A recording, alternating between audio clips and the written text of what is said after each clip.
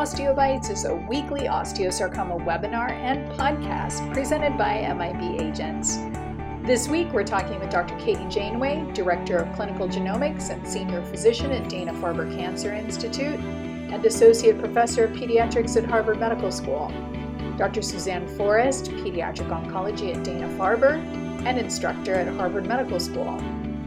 Our OsteoWire panelists this week are Maeve Smart, MIB Agents Junior Board, Alexis Johnson, MIB Agents Junior Board and Mission Commander, Amanda Levine, Patient Advocate, and I'm your host, Anne Graham, President of MIB Agents.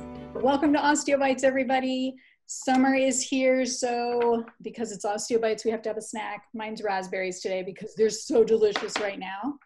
I hope you have your snacks too.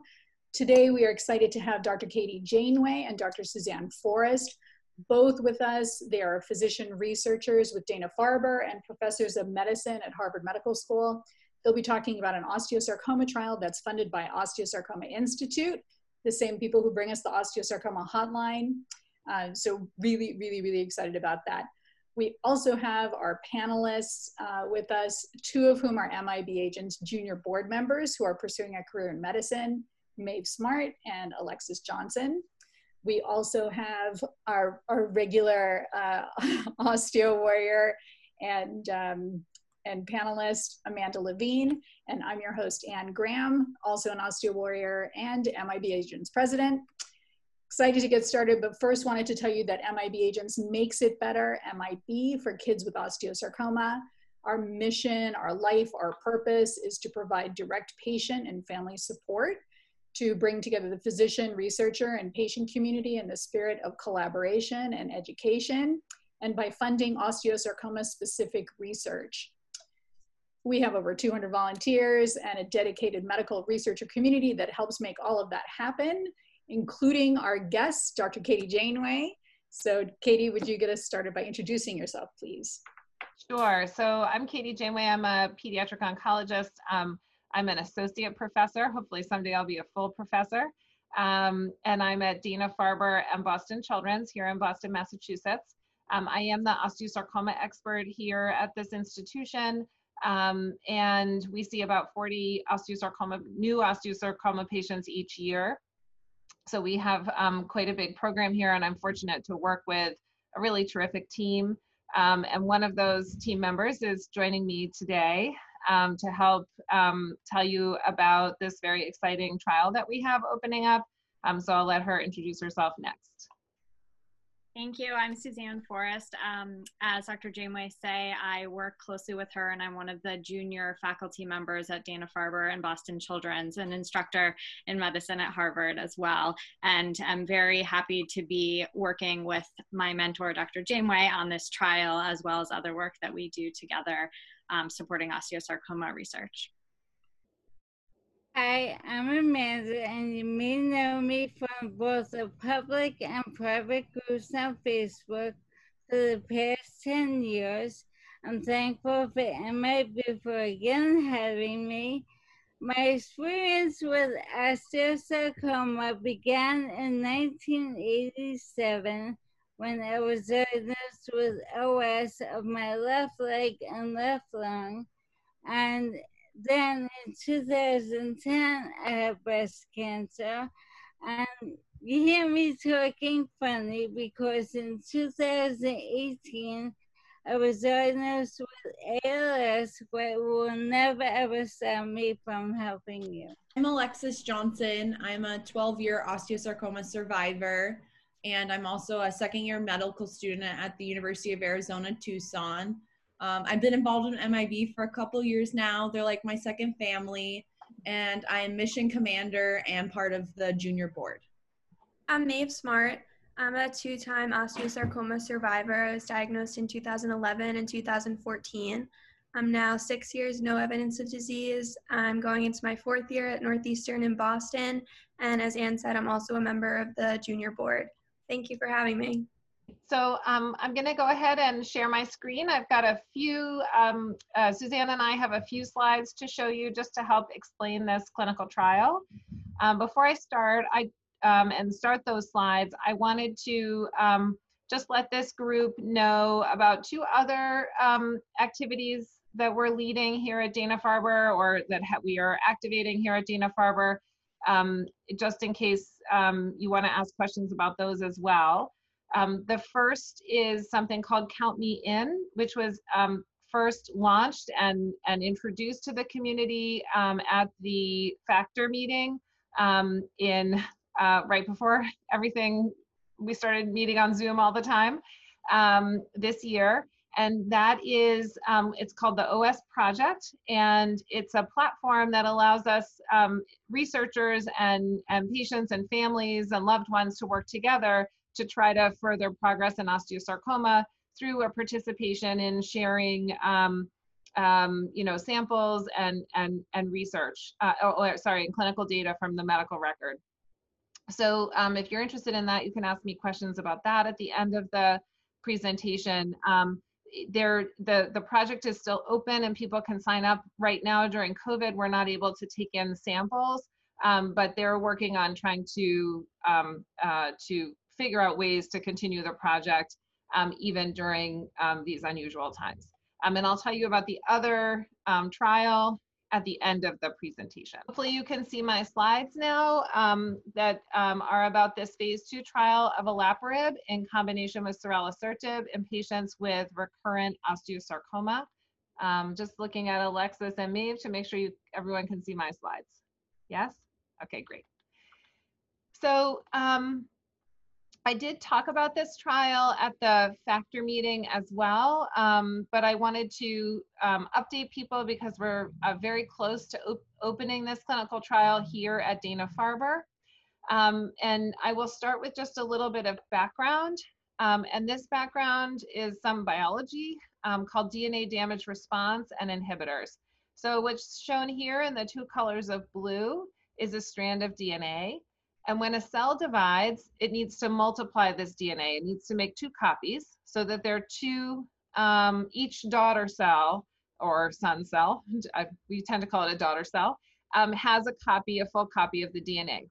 And when the DNA is being copied, it tends to get breaks in it or nicks. So these little holes here are not supposed to be there. This is a nick or a break in one strand of the DNA, and this is in both strands. And you can think there's all this underlying sort of machinery, which is shown under the 2 strands of DNA, which is called the DNA damage response. And you can think of it like 4 legs of a stool. So 1, 2, 3, 4, that kind of hold up or prop up the process of DNA replication or making these 2 copies of the DNA. And it turns out that cancer can actually be caused by one leg of the stool being weak. And the most common example of that is mutations in BRCA1 or BRCA2, which are the breast cancer genes. So if you have an error in BRCA1 or BRCA2 in all the cells of the body, then you're at increased risk for breast cancer. And the sort of way that causes cancer is actually by not healing or not repairing these breaks properly. And so it's very common for cancer cells to have sort of weakness of one of these 4 legs of the stool. And when you have that, the cancer itself actually gets what we call signature 3, which is like a scar. It's like a mark of the fact that the cancer cells have this weakness in one of the legs of the stool. Well, it turns out that this weakness, this what we call DNA damage response deficiency, actually also results in creating a vulnerability for the cancer. So you'll remember I mentioned that the process of multiplying the DNA and repairing these broken areas, it has 4 legs of the stool. If you have weakness in one leg, it turns out that if you weaken the other leg, the stool can actually fall over and then the cell dies off instead of making 2 daughter cells. Okay, so that's the vulnerability that having a weak stool leg causes. And so because of that, there are a ton of drugs that have been developed to try to weaken additional legs of the stool. And this trial is going to focus on a group of drugs called PARP inhibitors, which weaken one of the legs of the stool. It turns out that another way that you can kind of use this weakness as a vulnerability is to kind of overload the system. So if you cause a lot of these, if you give treatment that causes a lot of these breaks, it kind of overburdens the system. And if one of the legs of the stool is weak, it's too much. Like it's like putting too much weight on top of a stool that has a weak leg, and the thing falls over. So again, when it falls over, you don't make the daughter cells and you can't survive as a cancer. So it turns out that cisplatin, which I think most of you know we use in osteosarcoma, actually works by causing these breaks and kind of overloading that stool. So interestingly, a lot of the cancers that we'll talk about where these drugs that weaken one of the legs of the stool are used are also treated with cisplatin, like osteosarcoma.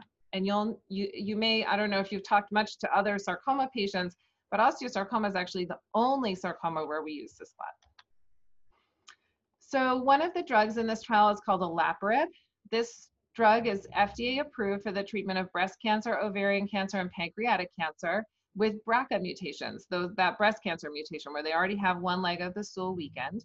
It's an oral medication, and it has a lower incidence of many of the chemotherapy side effects, although anemia is common at 30% of patients.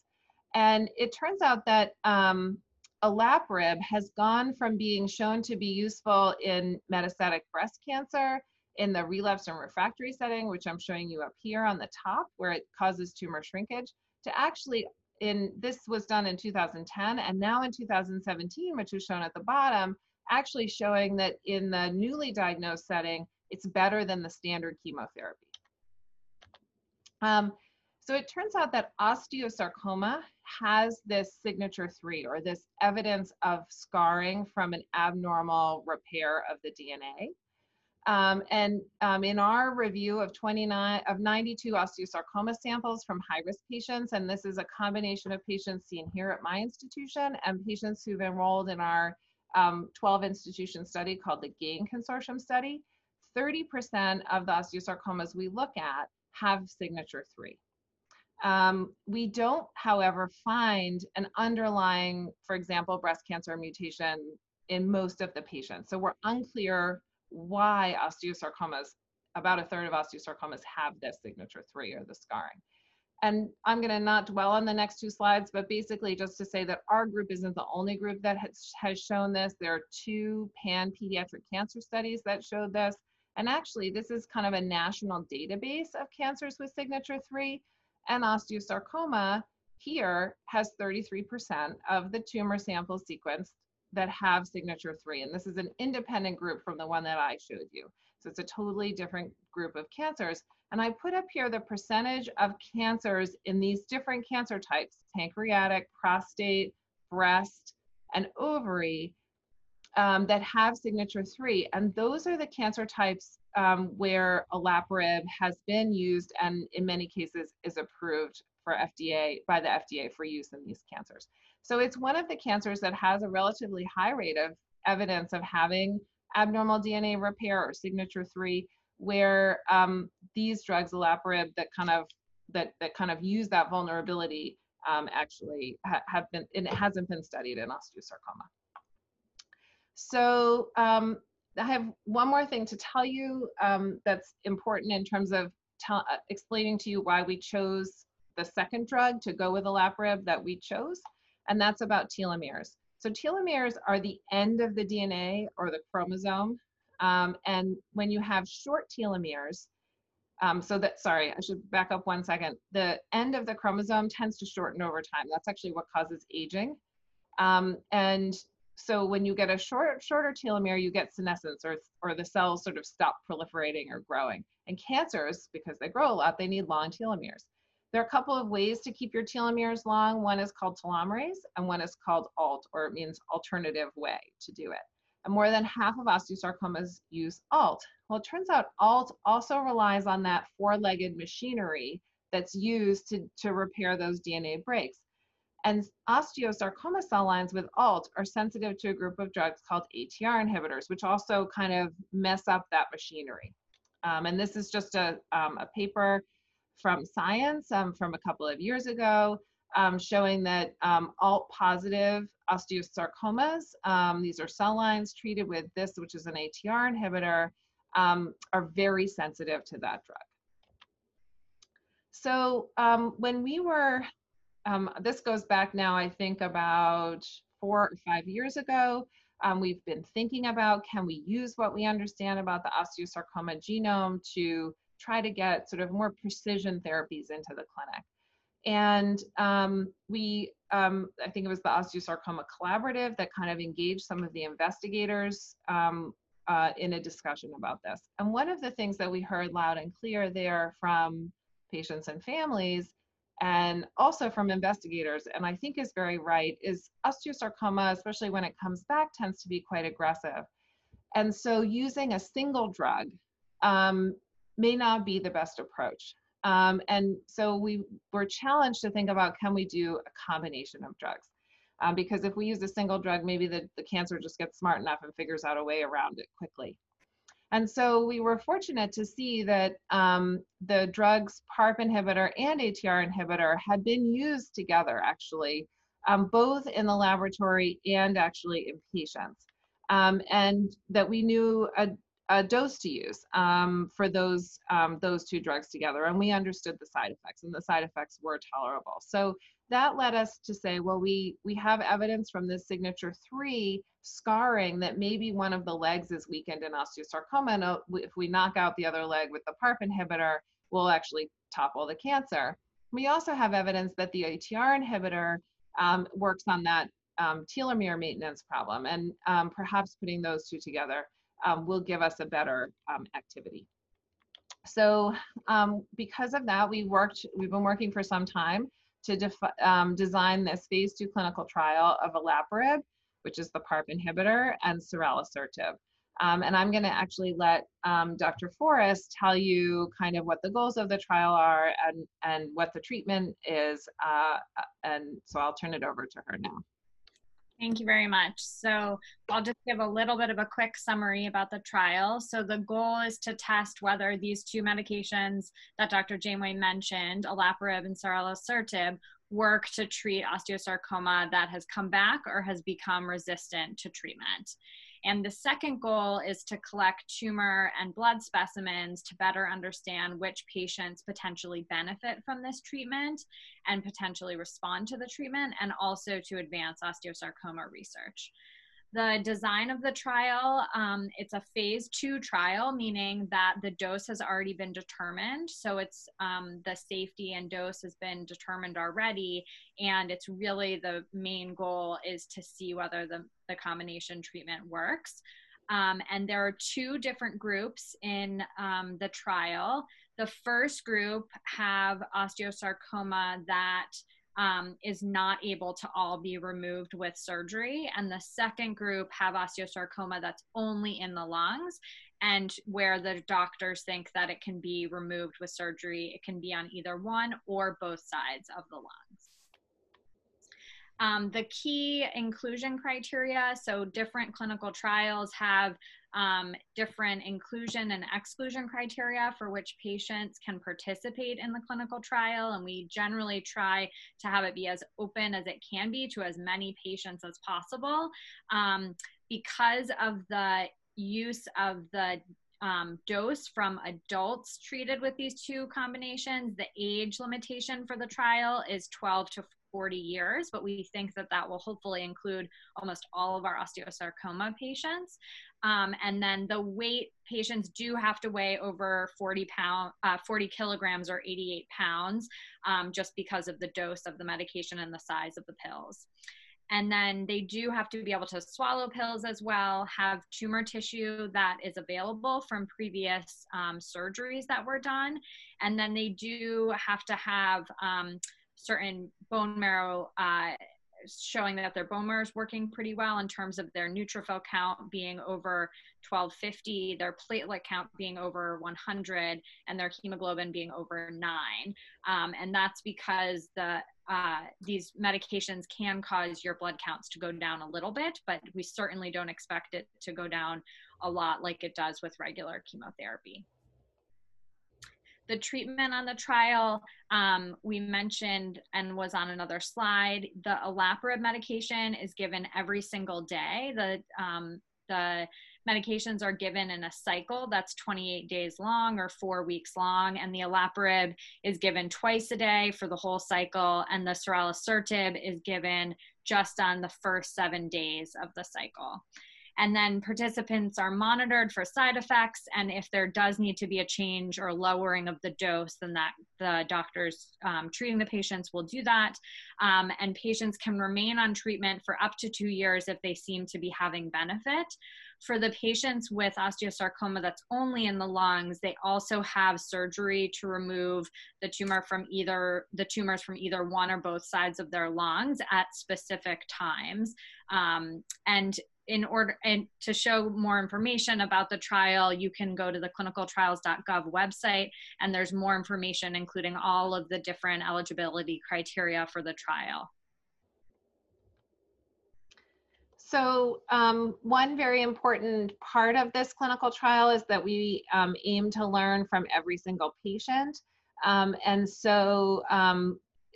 Suzanne and I are working in collaboration with Dr. Alejandro Sweet Cordero and a physician, a younger physician like Dr. Forrest, named Dr. Avanti Shah, to make sure that we fully study every single tumor that we're able to obtain as part of sample that we're able to obtain as part of this trial.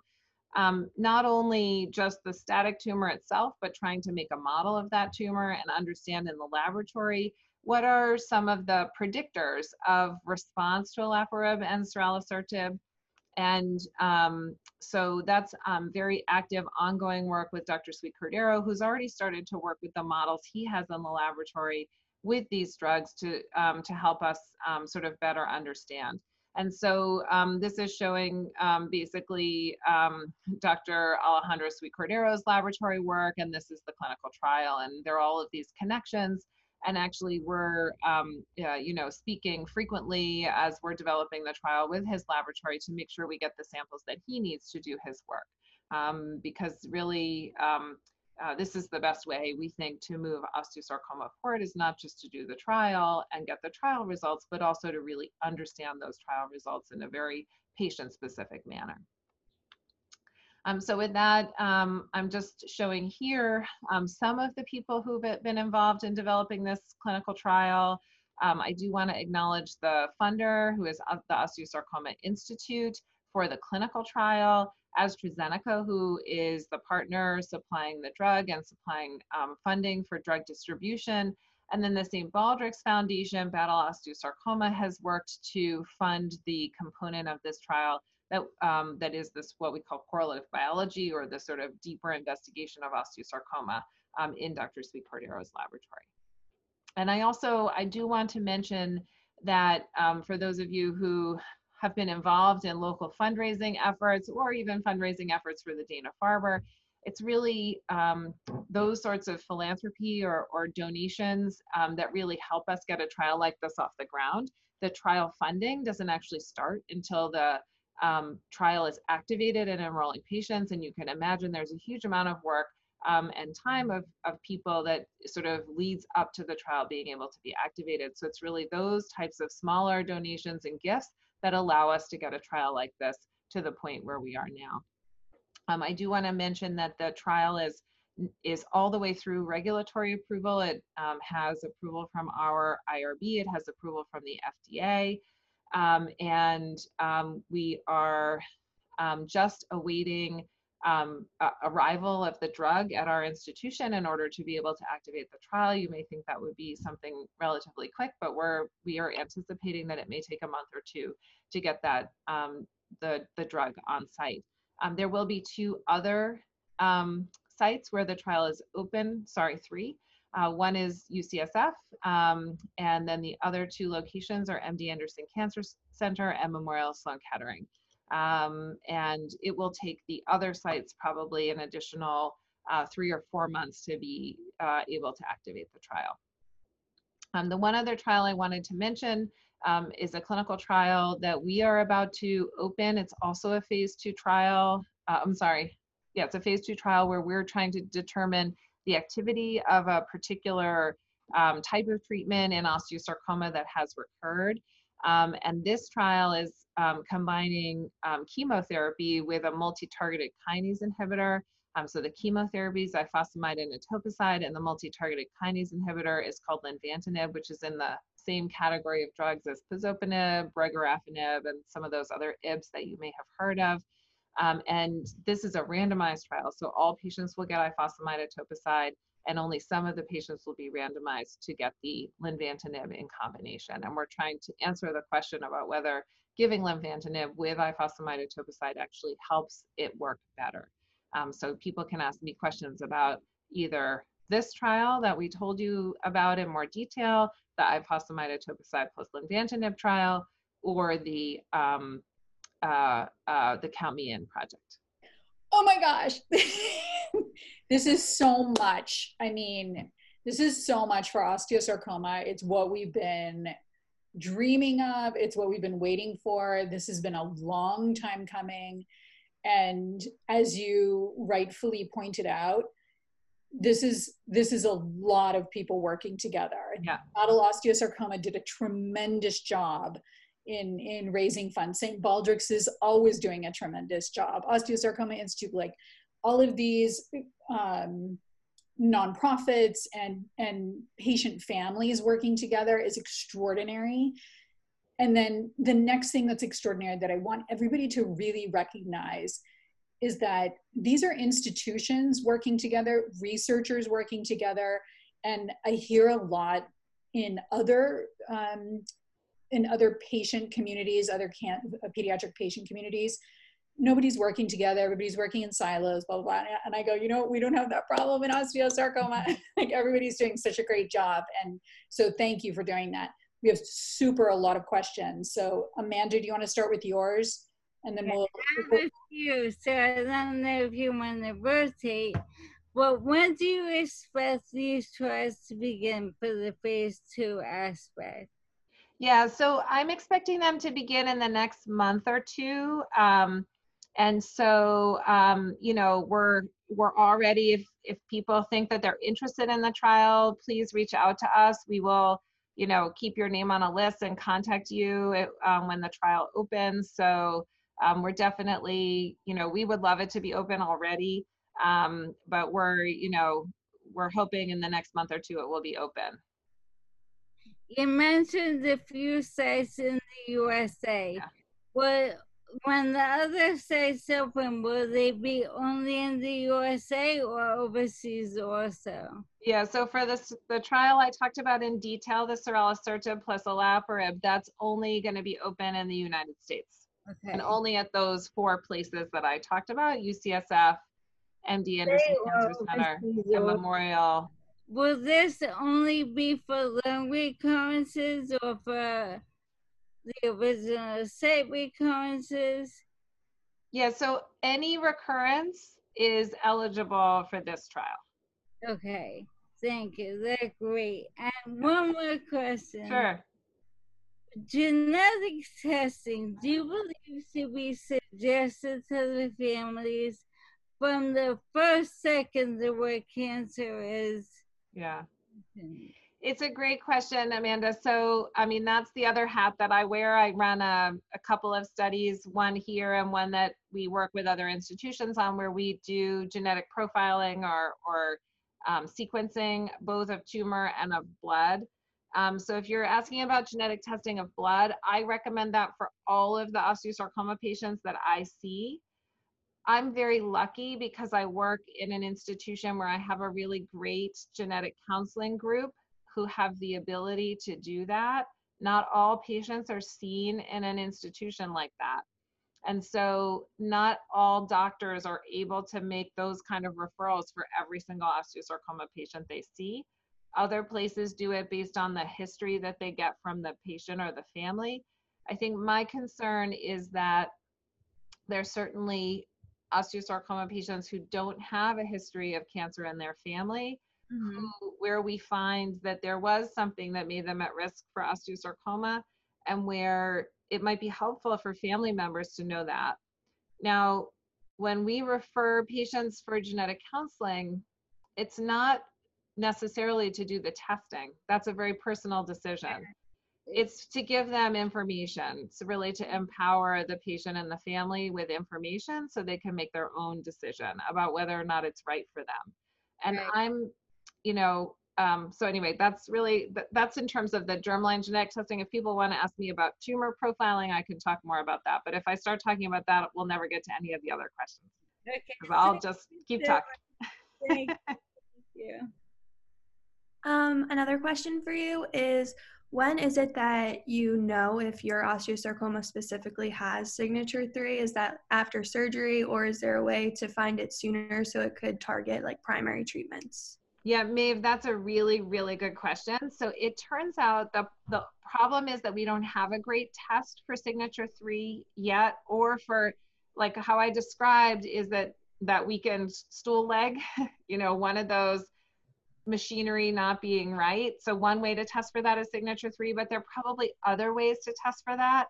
And we haven't found the ideal way to test for that, even in like the cancers where we've been using olaparib since 2010. And we definitely don't know the way to test for it in osteosarcoma. So that's why we're trying to get as many samples as we can to Dr. Sweet Cordero's lab during this trial, so that we can begin to understand, how do we look for that weakened stool leg? How often do we find it? Does it correlate with the response to the drugs in the trial? Because we actually don't know how to do that even in ovarian or breast cancer very well yet. There's a question, do you have to travel to Dana-Farber to be on the trial? Yes, so as I mentioned, there are 4 locations, but the first place that will open will be Dana-Farber, and all trials are that way. The central site, the leading site, has to open first. The other 4 places are Memorial Sloan Kettering in New York, UCSF in San Francisco, and MD Anderson in Texas. And unfortunately, right now, you do have to travel to one of those. Well, will be the first site that will be open, so you would have to travel to Dana-Farber. We have been able to continue to have patients even during, I don't know if this question is related to COVID, but even during COVID, we have been able to support patients coming here for clinical trials. It is an oral medication, and so you don't need to stay for a long time and get all of the treatment here. And we've tried to minimize the extra study visits to the extent that we can to allow patients flexibility in traveling back and forth. But I know that it is a challenge right now for people to travel places for clinical trials. Another question from Carolyn is Cerastirvib commercially available or only available in a trial? Yes, so ceralasertib is only available as part of a clinical trial. And I don't think it would be a good idea. There are certain medications that, there are trials going on, and we know enough that we think, well, we could use the drugs off of the clinical trial. I think for these drugs, it would really be best to use them as part of the clinical trial, so we really can learn, how well do they work? What are the side effects in osteosarcoma patients? And the olaparib is available, but the ceralasertib is not. Okay, question.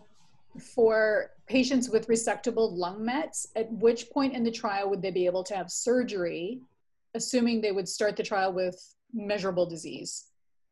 Right. So this is a little complicated. So I'm gonna make sure that Suzanne corrects me if I say this incorrectly. So patients who have lung metastases only on one side enter the study, get 2 cycles of the olaparib plus ceralasertib. They get a CT scan. They have resection of the tumor. If it looks like the olaparib and ceralasertib are benefiting the patient in terms of there's been no substantial growth of the tumor, they stay on the treatment for up to 2 years.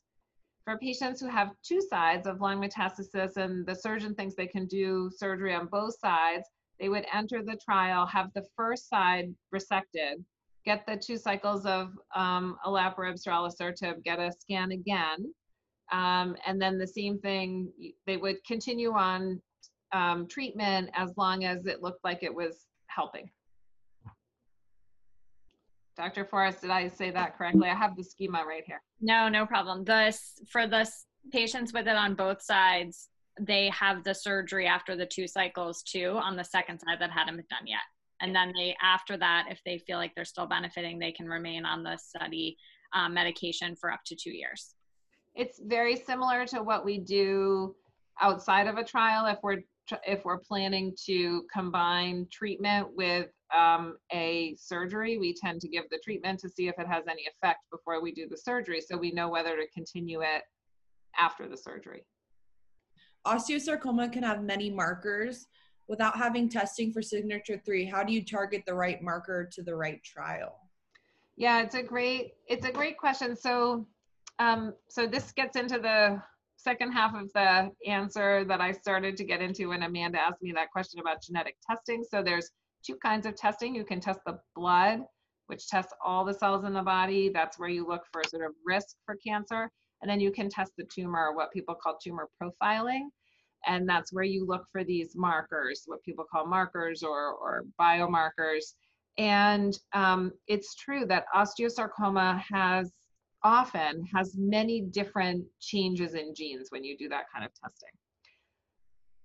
In my experience, and we've tested about 100 osteosarcomas, and including testing some multiple times, those markers generally don't point to a specific therapy very well. There's not like a direct link between what we find and a treatment. That's unlike, there are some cancers where you do get that direct link, with at least some frequency. In osteosarcoma, it's pretty uncommon to find something. We find interesting things. We think they're important in terms of the cancer. There are some that are, repeating in percentages of patients, but they don't tend to usually sort of directly point to a way to do treatment. And we are hoping that through this trial, because we're collecting tumor as part of it and working with a really good group who's really interested in trying to identify those markers that link to treatment, to figure out what the markers are that link to this therapy. And whether that's signature 3 or other ways of looking at weakening of that stool leg, that's what we're going to hope to get at the end of the therapy. Actually, what we really hope is it helps everybody. That would be my ideal, is that every patient who comes in the trial, but that's very unlikely. It's just not how oncology trials usually work. And then if only a subset are helped, we're hoping to be able to identify at least some markers that show how that is. So how do we identify the markers? The real way is to have as high a rate of contribution of tumor samples of patients who participated in the trial as possible. As you mentioned cisplatin, is that typically used as a one-time chemo for MAP or first-line therapy? Can you talk a bit about how osteo patients tolerate the drug for relapse? Yeah, so cisplatin, I mentioned cisplatin, which is the P in MAP. So the P in MAP, so MAP is methotrexate, adriamycin or doxorubicin, that's the red one, and cisplatin, which is the one with the P. So the reason I mention that is because most of these cancer types that I described where olaparib has now been FDA approved as being a useful drug are actually cancer types that get cisplatin as their original chemotherapy. It's the chemotherapy that has traditionally been used in that cancer type. And I think it's just, it's very suggestive that this whole process of abnormal repair or a weakened stool leg is happening in osteosarcoma. The fact that we use cisplatin and that it works in osteosarcoma is very suggestive that this whole area is very important. And it at least convinces us that we need to really do a study where we can ask this question about olaparib in this cancer type. I was wondering, is everyone in the trial going to get the drug, or there be a placebo? No, everybody in the trial gets not only one drug, but both drugs. That's a great question, Amanda. If a patient had primary tumor in the tibia with the recurrence to the lung that was resected and shows no evidence of disease after surgery, would this person be eligible or considered for the trial? So that person would be eligible if they signed up for the trial before having the tumors in the lung resected. Ah, right. Okay. Okay. So we want to hear early about that so that we can have the patient enter the trial. We can give the drug, and because we don't want to give drug, the reason we did that, Anne, is Yeah. we don't want to give experiment, drugs that we're learning about the activity of to patients who have no evidence of disease for 2 years, where we don't know whether or not it's actually doing something to the cancer. So we want to have them come into the trial. We give them those 8 weeks of treatment, get imaging, see, get an idea of is it working or not, do the surgery, and then if it's working, we continue for 2 years. Right. It's a little off topic, but there has been some optimistic press lately about, I'm going to botch this, berzosertib, an ATR inhibitor, which I think was in one of the slides about the stool legs. Can you share any thoughts about this and potential candidate for future trials or potential for osteosarcoma? Yeah, so if it's prexasertib, prexasertib is a CHEK1 inhibitor, which is very related to what we're talking about. It is, you're right, whoever picked up on that is very intuitive or very observant is a better word. CHEK1 is one of the underlying machinery in one of those stool legs. And so the fact that there's some interest in prexasertib and osteosarcoma very much supports this trial as well, because we're interfering with that same machinery, just a slightly different group of drugs. Prexasertib, as far as I know right now, I think we would be interested in trying to design a trial of prexasertib with osteosarcoma. Right now, that's not something that we've gotten positive feedback on when we've asked about trying to move forward with a trial in osteosarcoma with prexasertib. Anything else do you want to talk about, Dr. Janeway? Dr. No, Forrest? I want to thank you, Anne, and Alexis, and Maeve, and Amanda for having us come and speak in this forum. But more than that, I want to thank the way that MIBG Agents has brought the community, and other groups have brought the community of doctors, researchers, and patients and families together. I think without that, we wouldn't be where we are right now, to have, several projects in osteosarcoma that I'm really excited about. And it's kind of a what's a good word for it, like a magic sauce of good stuff that's kind of moving this field forward. So I just want to thank you for that. And I want to thank, future patients and families who are willing to participate in the trial. We're so grateful for you and for the researchers and physicians that we work with, that they're so open and willing to work with us and to work with each other. And as a patient, you don't really know how willing people are to work outside of their institution, but in doing this work at MIB, what we hear over and over is, like, it pains the physicians to look in another child's eyes or another parent's eyes and say, I don't have anything else for you. And that pain is really the transformative moment where they go, we have to do something else. And so I am so grateful for this physician, researcher, and patient community for working together, so that moment happens less and less as time goes on. That's the thing. But in the meantime, you can't do your work without us contributing to it as well, financially. Of course, when we're outsmarting osteosarcoma and we're asking for donations for research, that it goes right to these projects. And places like Osteosarcoma Institute funding this research, it's profoundly meaningful. As we can see, we wouldn't have this without Osteosarcoma Institute.